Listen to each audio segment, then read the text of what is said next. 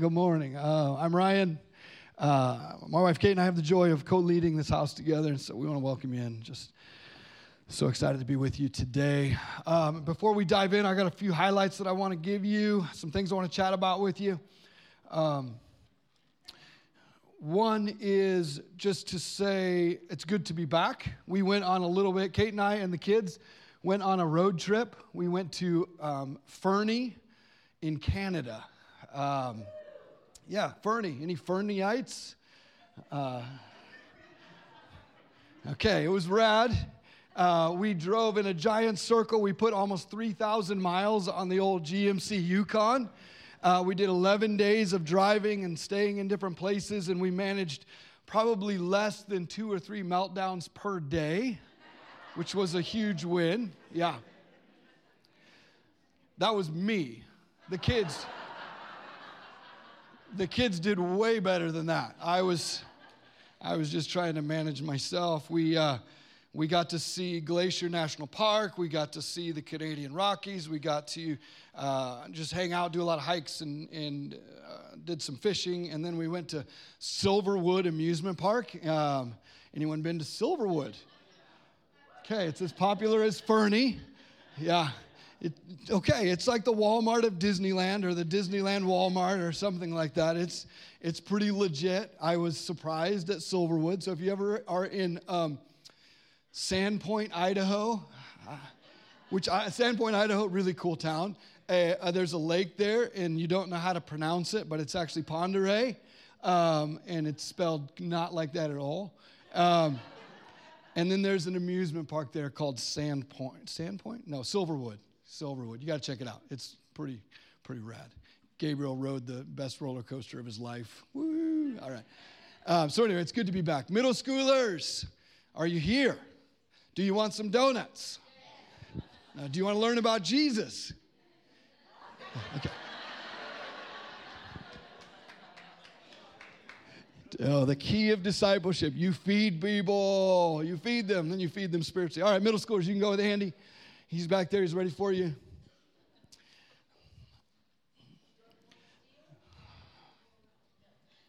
What's that?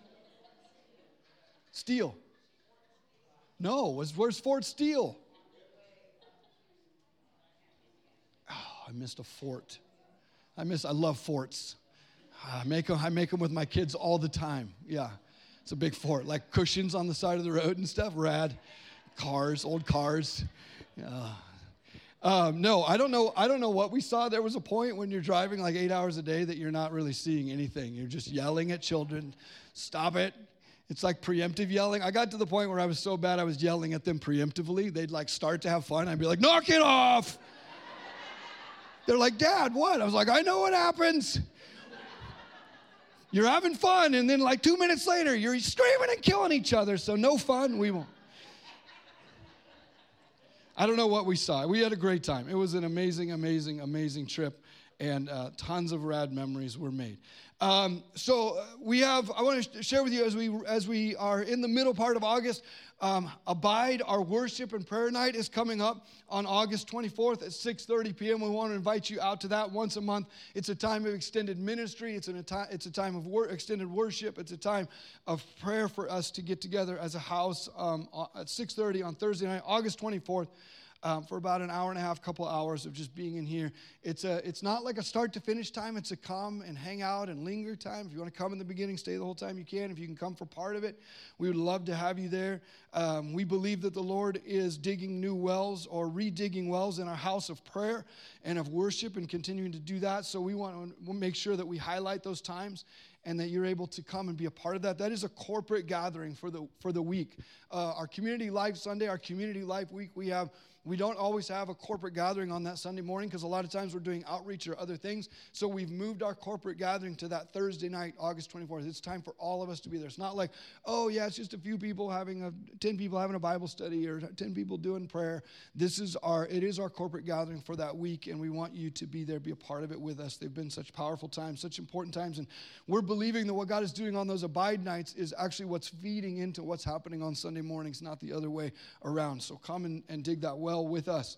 And then Community Life Sunday, August 27th, this Sunday, August 27th at 10 o'clock, we're going to come here. We're going to do some Liberty Park outreach, and we are also going to, I don't know if you guys have noticed it, but the Central Food Park, as we are calling it, has been opened up during the week, and we have food trucks out there by the big tent and in that area out there. And what we're trying to do is create a place where community comes together, where people are coming together around food trucks. We're supporting small businesses. We have a really rad vision for that whole space out there to be utilized for our city and to be utilized for entrepreneurs and small businesses. And we want to serve them. And the way that we're going to serve them is that we're going to get together. And one thing that's lacking right now for the food trucks during the week is a place for people to sit. We have some of our plastic chairs, which are sweet. We have some of our plastic tables out there, not the nicest, not the most inviting. We're trying to up the quality level of the whole experience. And so what we're going to do is we are going to buy a whole bunch of wood and supplies, and we're going to get our tools out, and we're going to make a huge workstation so that we can build like 6 or 8 10-foot picnic tables, really nice picnic tables out there for people to be able to have to hang out in the afternoons and in the evenings and for different concerts, events, and food things we're going to be doing out there. So it's just a way to serve the food trucks that are out there, the customers that are coming, and say, we see you, we value you. We don't want this to be about making a buck. We want this to be about creating community. And so the way that you do that is hospitality, right? And so one of the ways that we are creating hospitality is by spending some hopefully not blood, but some sweat, and hopefully not tears. And we're going to build those benches, those picnic tables for that area out there. And so come on Community Life Sunday, August 27th at 10 o'clock. We will be doing that together. We'll have workstations set up and some cutting and some staining and some putting together. It'll be rad. And then I want to give you a giving update for Living Waters. I know that one of the things that we've been talking about is just continuing as disciples to increase the opportunity that we have to give into this house. And Living Waters is sustained by your generosity. We don't have any other real streams of income. And so we do ask that you give. And as always, you can give online. You can give at the black boxes in the back. You can do that. But what we really want to talk about is just the testimony of your generosity. And one of the things I want to share with you, I don't want to dive too far into this because I can get way off track. But if you remember the season of COVID, I don't know if you guys remember that. I'm sorry to bring it up. I know for me, for many, it's not really something that we love to even think about or talk about, especially, it's so layered for me. It's multifaceted for me for sure. But maybe one of the most difficult things I've done in my professional life, I don't know if it's professional life, but whatever, is to try to lead a church through that season of time when I have people saying, you got to do this, and other people saying you have to do this, and we need to do this, and we need to do that, and don't do this, don't do that, do this. And it was a big old mess. And just insert your own word in the blank. I'm going to say it was a big old mess. And so during that season, we sought the Lord, and brilliant, right? And so we, for the first time in 20 years of ministry, I was like, man, I'm in over my head. I better pray.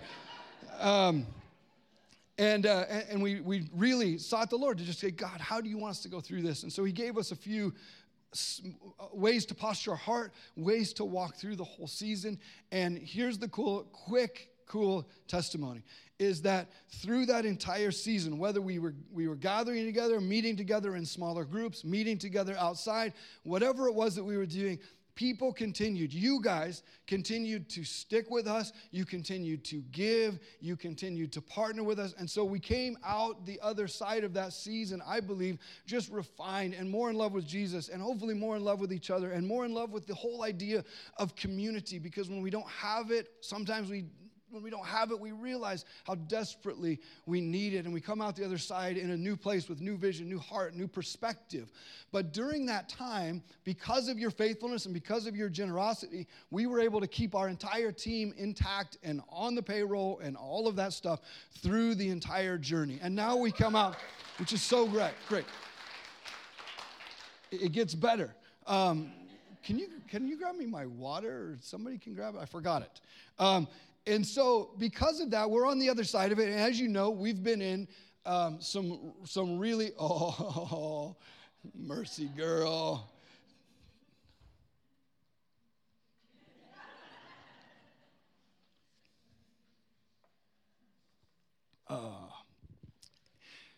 So we come out the other side. And we've been in some really hard financial times. And we've talked about that. We've shared about that like giving has been consistent, but there's been dips and there's been changes and there's been shifts in people's lives and shifts in where people are at and all sorts of things. And so as I've shared about that, we've just been seeking the Lord. God, we need a financial breakthrough. We need a financial miracle. We know that on the horizon there is a shift coming in just the way that as a community we support the work that God is doing at Living Waters. And we've sensed that. But man, Lord, how do we get to that place where we see the good is coming and we're in the challenging time? How do we get across that, right? You guys so many of us have experienced that in our personal life of like, I have a promise from the Lord. I know that he's doing good things, but the reality is that I'm right here, right now. How do I get there without completely losing my faith or having a shipwreck or whatever? And so we were in that season. And so Andy and I found this thing, employee retention tax credit. And essentially what it was, hey, if you kept your employees during the entire time of COVID, you might be eligible to receive some kind of tax credit back because you were able to do that. So good on you guys for continuing to give because we were able to keep all of our employees here during that time. And so we applied for it, and then we didn't hear anything from them at all. They were like, oh, you'll hear, at first it was like, you read the fine print, it's like, you'll hear back in 12 weeks, and then we applied, and then we got an email that's like, we're backed up to 9 years or something. I don't know, whatever. It's like, I was so excited because when we found it, I thought, hey, if we get some money back, this might cover like a month of budget or something. This would be rad in the short term to get us to where we're going. Then we applied for it, and they were like, oh, we're having a hard time turning these around. It'll be 18 months or something. Like, shoot, okay, so that's no longer a solution. Throw that on the back burner. Keep praying and seeking the Lord of how do we walk through this hard season right now, 2023, summer of 2023, where our giving is down by 40% or whatever it is. How do we get through this, Lord? And then I think I was meeting with somebody. They never said anything to us. I was meeting with somebody, and then someone slid something under the door. Why am I? It hasn't been so many weeks that I've been up here. I'm literally stepping on things. It's not that hard. Someone is sliding something under my door, and then they slide something else under my door, and then they slide something else under my door, and they slide something else under the door. They slid, I think it was Kim and Andy. They were like, woo, doo, doo, doo, doo. So excited. They slid 5 checks under our door from the U.S. government for $144,000.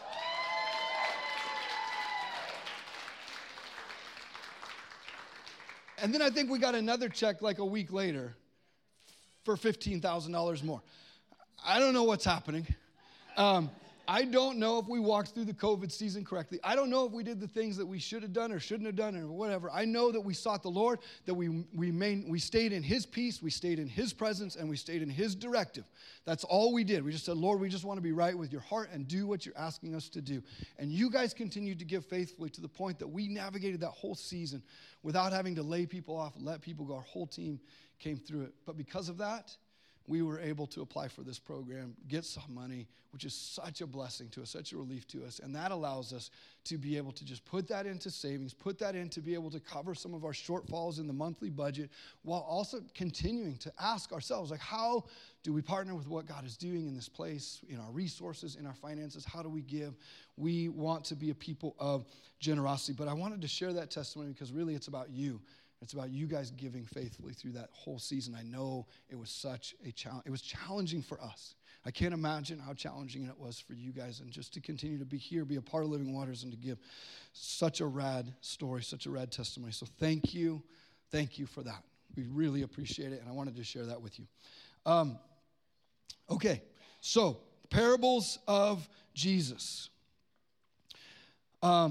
The reason we're doing the parables of Jesus as a series is because as we came out of Galatians, we studied the book or the letter of Galatians together. And as we came out of that, it sort of wraps up, it culminates with this instruction or this encouragement that says, remember, God can't be mocked. You will reap what you sow. And not as a threat, because he goes on to say in that same chapter, Paul says, hey, remember, God can't be mocked. You reap what you sow. But this, do not get tired. Do not get weary of doing what you know is right, of following the way of Jesus, of sowing into the healthy things spiritually. Don't get tired of doing that, because in due season, there will be a reward. There will be a bounty. There will be a fruitfulness that comes from that. And so as we look at Galatians and the end of Galatians, we come out of that with that encouragement on our hearts and minds to say, okay, what does it look like to be faithful in doing the things that sow into the spiritual health of my heart, my mind, my life, and those around me? I want to be faithful in continuing to do that. What does that look like? Well, that looks like following the way of Jesus into the simplest of things, of saying, Jesus, we want to follow you. We want to follow your heart. We want to follow your word. We want to follow your instructions. We want to follow your life, and we want to follow your example. And I believe that in doing that, that is the small things. That is the seed, the spiritual seed, that in due season will reap a huge reward for you, for your life, for those around your life, for the health of our city, for the health of the kingdom, and for those purposes. And so that's why we're doing the parables of Jesus, because we want to follow his teachings. The problem is, as we said a few weeks ago, the problem is that Jesus taught in parables. And because he taught in parables, it is often very confusing for us to try to understand what was it that Jesus was teaching. What are these parables? Over a third of the time that Jesus was teaching, he was teaching in parables. And parables, we defined it as this a few weeks ago in the introduction. Parables are subversive and inclusive stories of an upside-down kingdom. Subversive and inclusive. Why are they subversive? Because he is coming proclaiming, repent, for the kingdom of heaven is near. He's saying this in the greatest kingdom of his day that is ruling over the largest portion of the entire world, and Jesus is coming, subverting that man-made kingdom, and he's saying there's a new kingdom that has arrived. So he's subverting that kingdom, and he's saying, repent and turn, to this kingdom is at hand. And he's saying it is for everyone. So the reason that we say it is inclusive is that it wasn't just for the elite. It wasn't just for the ruling class. It wasn't just for the hyper-religious. He was coming for everyone, the highways and the byways, the people out in the streets doing life and living in their own way. He was coming for them. This was a kingdom for everyone to be involved in. In Matthew 13, it says that Jesus spoke to the multitudes in parables, and without a parable he did not speak to them, that it might be fulfilled which was spoken by the prophet, saying, I will open my mouth in parables. I will utter things kept secret from the foundation of the world. I want us to capture that reality as we study parables, is that Jesus is telling the secrets that have been kept secret from the foundation of the world. And this is one of the rare circumstances as we talk about inductive Bible study, as we talk about not reading ourselves into the text, as we talk about context, to have biblical literacy. We have to understand the cultural context. We have to understand the linguistic context. We have to understand the historical context. And in most situations and in most cases, I'm going to be telling you as you're studying your word to go back to the original reader and the original writer of that passage, empowered by the Holy Spirit to write that down and say, that is what this passage meant. What it meant when they wrote it, what it meant when they heard it. But in the circumstances of often in the Gospels and in the parables, we have a little bit of an advantage in the interpretive process. Why? Because we can see who Jesus is, what he has accomplished, and the fullness of his story allows us a viewpoint that those who were listening to Jesus didn't have. Right? So what they heard when he told them a parable is often though similar, and while we are digging down to that root meaning, it is also different for us because we see it through the lens of the completed work of Jesus. And that helps us understand it with a different layer and a different slant on it, because he is uncovering the secrets that have been laid down from the foundation of the world. And that secret is the person, the presence, the life, the death, the resurrection, the outpouring of Jesus and his Spirit, and the reconciliation to God. And so that's what he is revealing as he is telling these parables. He spoke in parables because what he was doing was so different, so explosive, and so dangerous that the only way he could talk about it was through stories. A new kingdom had come, a new king had arrived. And what Jesus was accomplishing was far greater than what they could have imagined, asked, imagined, or comprehended. That's why looking back for us, looking back through Jesus, we have a fuller, a more complete view of what Jesus was doing, saying, and teaching. So the English word parable is a translation from a Greek word that means to set beside. So the word functions, in the Greek, the word functions as a comparative term. It is to set beside, side by side, or these comparison of similarities. It is the parallelism of two things that are being placed side by side. So the central message of the parables of Jesus was related to the kingdom of God and how it was overlaid onto the kingdoms of man, onto that reality, the reality of the kingdom being overlaid or running parallel to the reality of what they knew and what they were experiencing. And that is what the parables were accomplishing. He was showing the parallels of the two kingdoms that were running simultaneously by telling these parables. These were insights. These weren't just great anecdotal moral stories for us to take a lesson away from. He was truly uncovering a completely radical, different reality of a kingdom that had come and of a king that was setting all things right.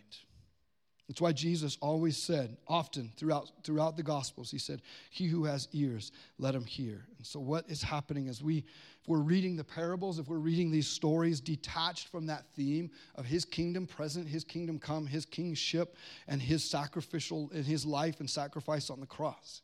If we read it separate from that, we can detach that reality from what we're learning, and we can start to turn it into just a lesson that you and I take away, a nice moral story. But rather, what I want us to be able to do is just to open our hearts, to have ears to hear, to have eyes to see the reality of what Jesus was revealing. So that when we say, the promise is that if we sow in the Spirit, that we will, in due season, we don't get weary, we don't give up, that we just follow the way of Jesus. We follow the way of Jesus, that we are going to learn from him through these parables. But we're not just going to learn behaviors and neat moral stories. We're going to learn from him an entirely different way of seeing, viewing, and doing life individually and with each other and with our King. So that brings us to Luke 10, the parable of the Good Samaritan. I want to read this to you. This is out of the NIV. And it'll be up on the screen, but if you would like to turn there, Luke 10, verse 25 through 37 is going to be our passage of study today.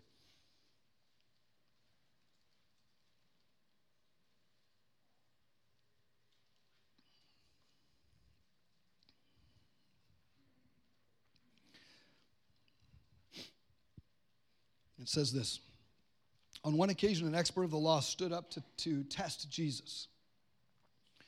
He said, "Teacher, what must I do to inherit eternal life?"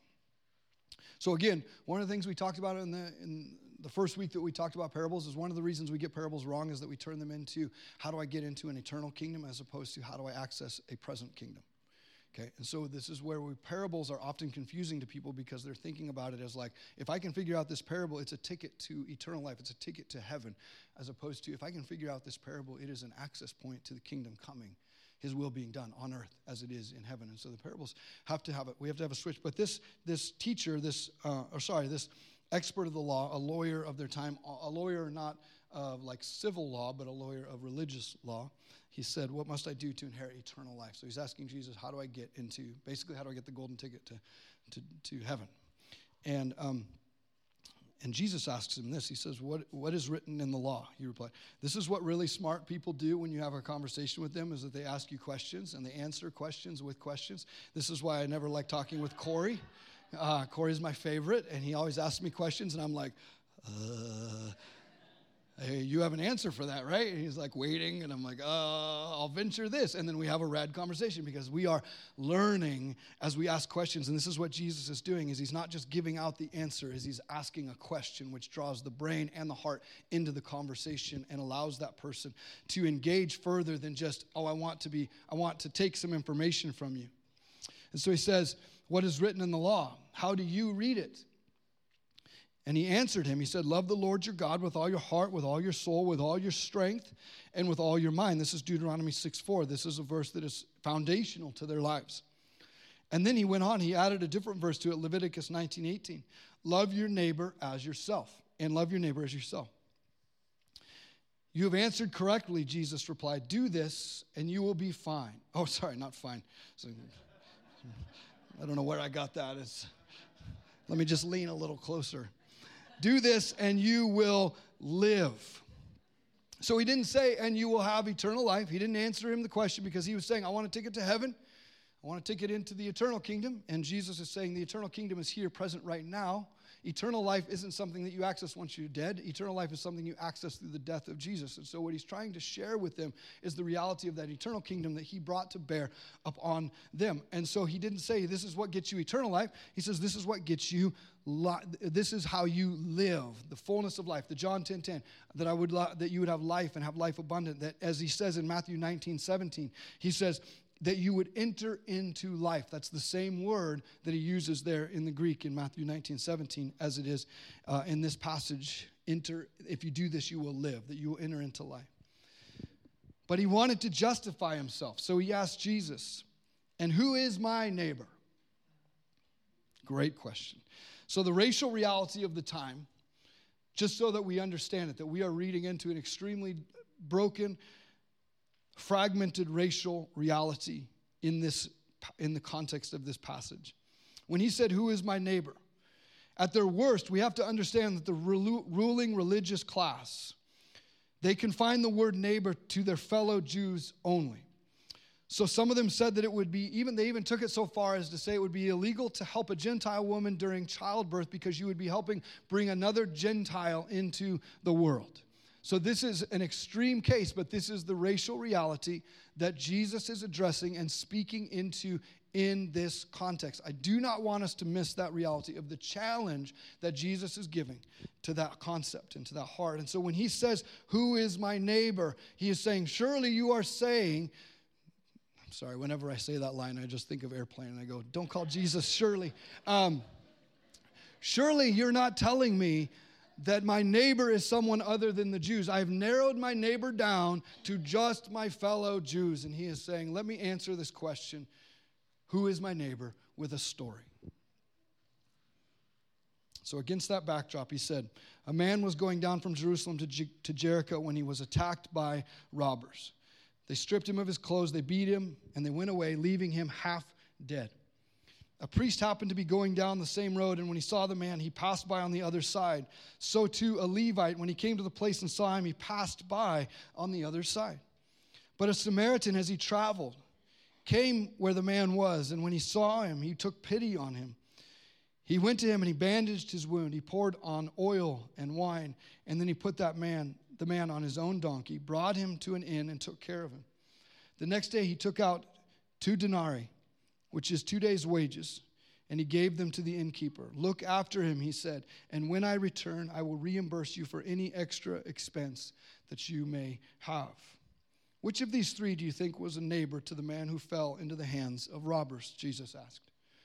The expert in the law replied, the one who had mercy on him. And Jesus told him, go and do likewise.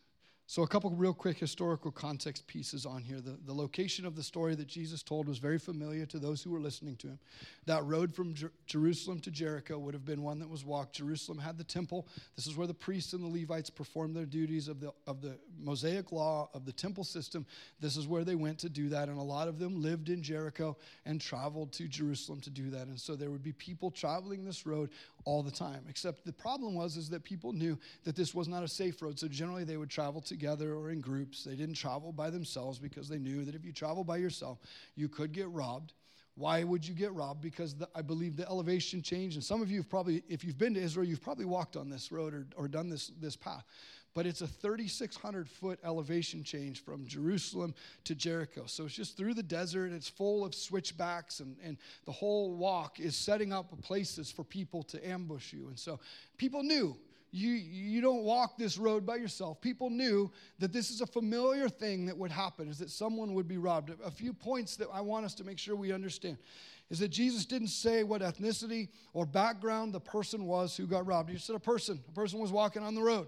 So those who are hearing can insert themselves, they can imprint onto that whatever they feel like is most familiar to them. And so when he's teaching Jews, of course, they would be like, well, most of the people who walk that road are Jews. So they're imagining in their mind a Jewish man is walking this road and he gets jumped by thieves. And he gets robbed. And so all of anything that would have marked him, his wealth, his class, his ethnicity, all of that was stripped off of him. He's just naked. He's laying there in the ground, and he's beaten almost to death. So that's it. There's no real defining characteristics of this person that would give someone who walks up to them a quick idea of who they are, what their background is, what their social status is, anything like that. Just a human beaten on the side of the road, left for dead. So I want us to understand that. The robbery of a lone stranger going down the road would not have been a surprise for them to hear in this story. So who walked this road with this man? So the priest, the first character to pass by as the half-dead victim was the priest. He might have been returning from performing temple duties at Jerusalem. Priests were members of the tribe of Levi. Why didn't he stop? I want to explain this to you as clearly as I can. We don't know. Listen, people have made entire sermons out of why the priest didn't stop, and then they have ladled religiosity onto people of like, oh, don't be like that priest who didn't stop because of this reason, and this reason. Clearly, he was too worried about fulfilling the Leviticus laws of not touching a dead person, so that he wouldn't have to have his rituals done for a week and all that stuff. We don't know. It's not in there. So I think it's wise for us as we interpret Scripture to not read into things that are not in Scripture. And so I can make conjecture about it, and I can make a great message, and you could too, about why the priest who is representing religion and the Mosaic law and the temple system and the sacrificial system, why he didn't stop. I don't think we need to read into this text, because I think we just need to go to Matthew 23 and get a very clear idea of what Jesus thought about the priests and why maybe they wouldn't have stopped. Read it. You'll understand where Jesus is coming from in Matthew 23 of what he believes about those who would say, be pious on one side and be close to the word, following all of the rules, but not acting out in compassion. But we can't read into that because we don't know. We just know that Jesus put this person in there as an expectation that those listening to this story would have been like, oh, there's a priest coming, good. The priests live under the law of love. Surely, the priest will stop. And in the way that Jesus told the story, you have wait, that didn't happen. So the priest goes by. Okay, so he crosses over to the other side. Maybe it was fear of the robbers being around. Maybe it was concern for his purity. We just are not entirely sure. There's a lot we could speculate and talk about that, but I think we would do better to just, as I said, to look at Jesus' other teachings and interactions with the priests and with the Pharisees to understand. What about the Levite? Again, the Levites were descendants of the house of Levi. They were part of the tribe of Israel. They were part of the priestly community. Their role was to help or assist the priest in preparing the animals, the grain, the birds for the sacrifice. According to Numbers 18:3, they couldn't take part in the offerings themselves, but they were affected by the purity laws and the purity rituals. Short version is basically if you touch something that's unclean or dead, you cannot go in and do the sacrifices. You have to wait a week. You have to go through all of the process of all of that. And so they would have been subject to that as well. But we don't know. We don't know if that's why he stopped or didn't stop.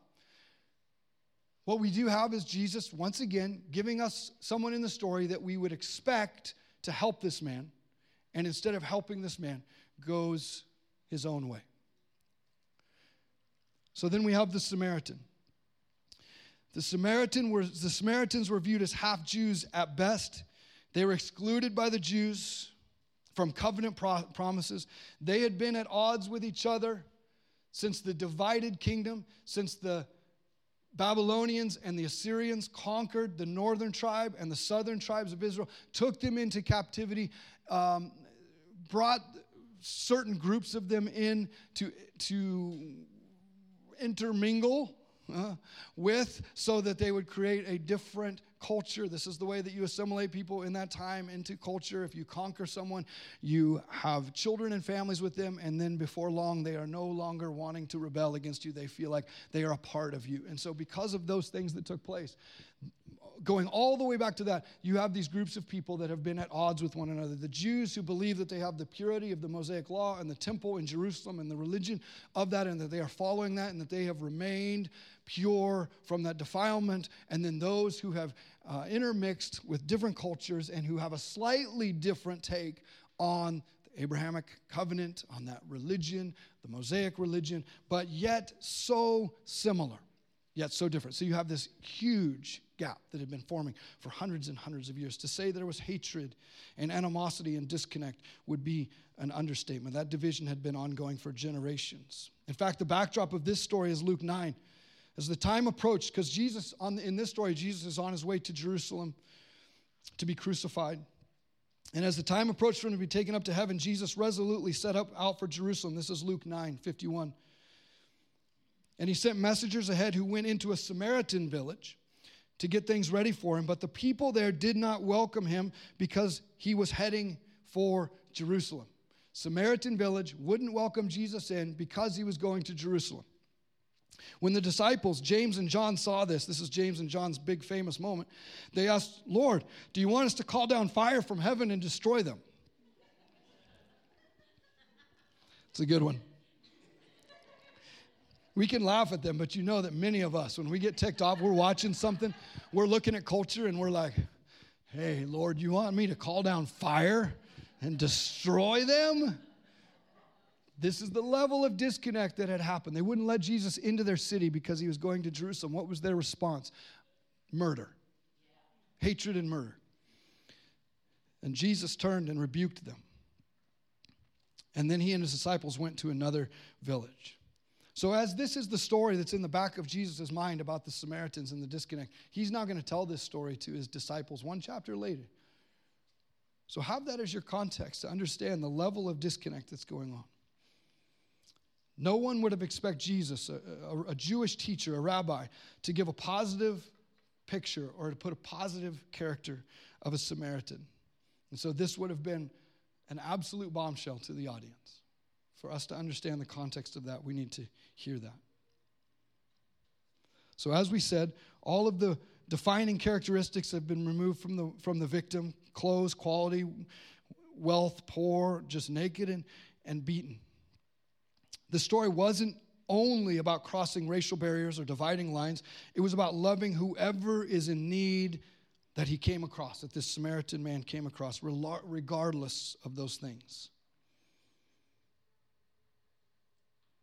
When we look at this passage of Scripture, we are challenged, of course, we are challenged to say, okay, am I willing to help people when I see them in need? Am I willing to care for others regardless of their social status or the disconnect or the flag that they fly or the beliefs that they have? Am I saying, hey, who's my neighbor, Jesus? It's really just the people that I'm the most comfortable with, right? I don't like them. I like these people. These are my neighbors. I will serve them. And if I see something happen to them and one of them and they fall and they need help, I will help them. But this is my neighbor, correct? And he is saying, anyone in need, regardless of all of those defining factors that you would have as humans, that is who you are to help. So there is this reality to this story that is important for us to grasp.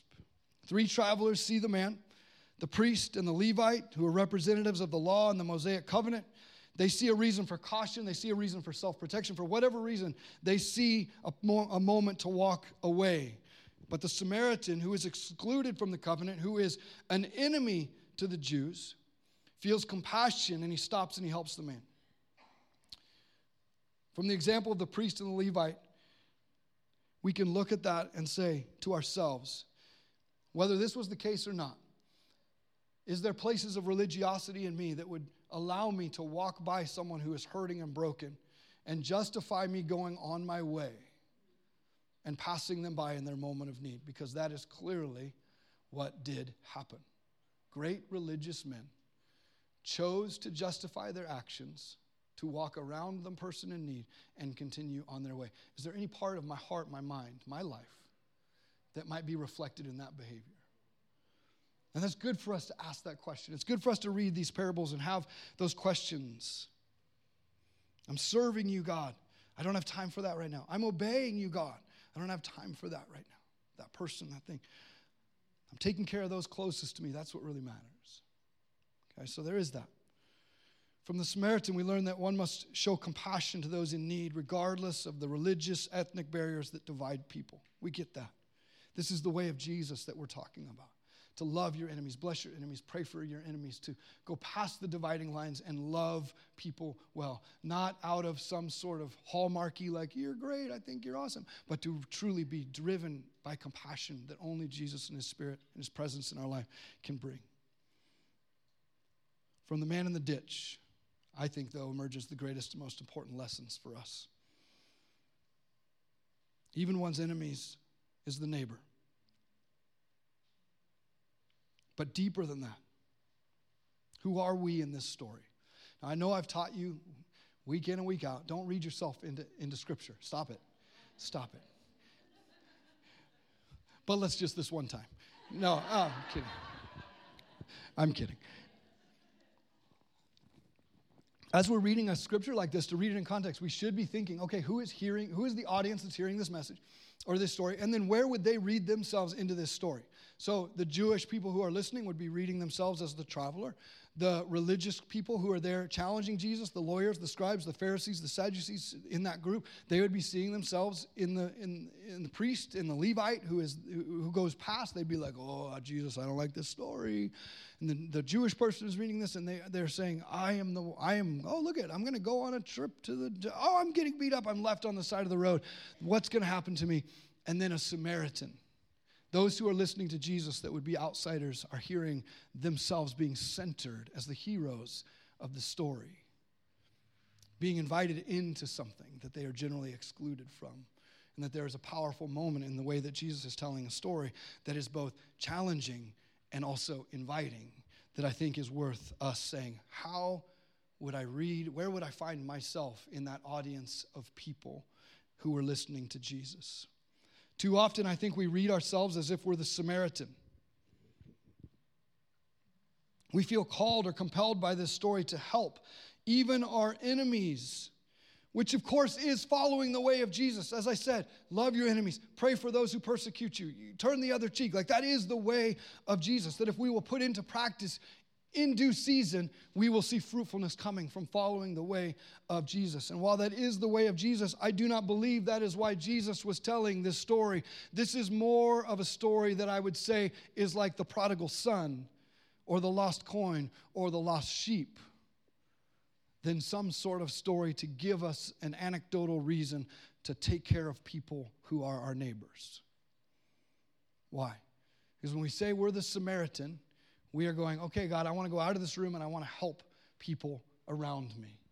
But if we read ourselves as the broken, the person who is beaten on the side of the road, then we begin to see a type of Jesus being revealed in the story, of someone who comes to rescue us in our greatest place of need.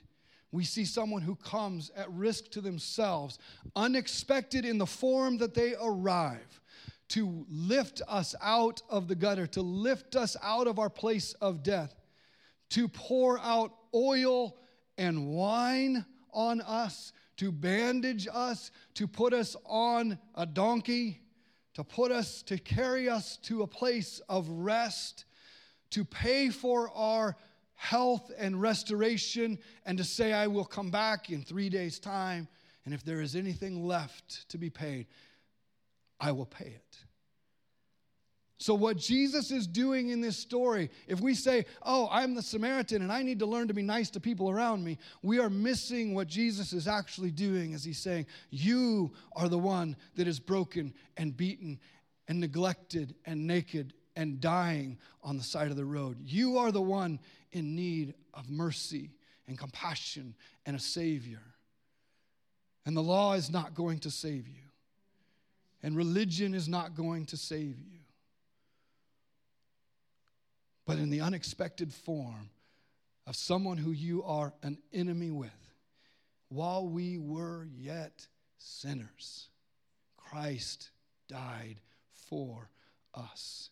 In our minds, when we were separated and enemies in our thoughts and actions, he forgave us. Our enemy came and rescued us and picked us up off that broken road and carried us home into a place of restoration. The story that Jesus is telling in this parable is not to get us to be nice to people. It is to get us to understand our need for a Savior and our place in his story and the beauty of what Jesus has accomplished. Just as we love the prodigal son coming home to the Father that runs to him, we should love this picture of Jesus in the Samaritan, who, by the way, they said, "Are you not a Samaritan filled with the demons?" They believed that Jesus was a Samaritan because of the way that he mixed the religion, the way that he didn't quite follow the covenant and the way that they thought it should be. That in the form of that Samaritan, that Good Samaritan, that he came and rescued. And so in the form of closing, I want to do this, if the worship team would come up. When we read the Good Samaritan story, we should empathize first and foremost with the man beaten and thrown to the side of the road.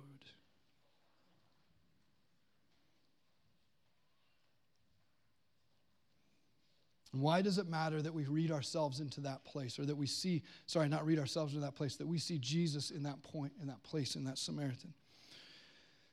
It's because I do believe that there is a challenge in this story for us to stop allowing division and hatred and suspicion and fear and judgment to define who our neighbor is. I believe there is a call, an echo in this story that Jesus told that tells us we have to love people regardless of where they find themselves and regardless of how we view ourselves, that we have to be selfless and compassionate in the way that we love people. But why? Because we first see in this story that is what Jesus did for us. We cannot give away what we do not first receive. And if we are trying to give away compassion and serving people out of religious behavior, we are giving love to others that we have not yet received ourselves. And when we do that, we live in incongruity. We live in religiosity. The reason that we need, let's not say that. The reason that we often have such an arduous journey towards inner healing within Christianity is because we are often giving away what Jesus wants us to first receive before it lands on us. And when you give to others, when you try to give to others what you are withholding from yourself, there is a lack of sincerity and congruity that tells you that this is to do this out of a behavior for them, what I am not worthy of receiving myself. And until our worthiness is healed and we are able to receive the Samaritan Jesus coming to us and rescuing us and picking us up, broken and dead and in need of a Savior, pouring out the oil and the wine upon us, taking us to that place of safety, paying for the price of our restoration until we can receive that fully for ourselves, then we must not try to give it away to others. And so my challenge to us this morning as we step into worship is simply to say, there are places, it may not be your entire life, but I bet you there are places in your life that would be representative of that person who is robbed and beaten and forgotten and left for dead on the side of the road. And this morning, Jesus wants to come to that place, to that person, to you in that form, in that moment, in that place, heal you, rescue you, pour out his love and mercy upon you so that as you walk out of this door, that I can truly say to you, receive for yourself what you cannot earn, what you do not deserve, and then and only then, go and give it away to one other person. Find that person in your life who is beaten, forgotten, overlooked, left on the side of the road. There's your neighbor. But they're different from me. They have different beliefs from me. They have different values from me. They came up differently than me. They look differently than me. They talk differently than me. I don't care. That is your neighbor. But if we are going to have a kingdom impact, if we are going to sow in the Spirit and have a return on that thing, then we have to be giving away out of what we have, in fact, received ourselves. And not be in danger of religiosity that says it's okay if you don't get it as long as your neighbor gets it. That's not the Father's heart for you.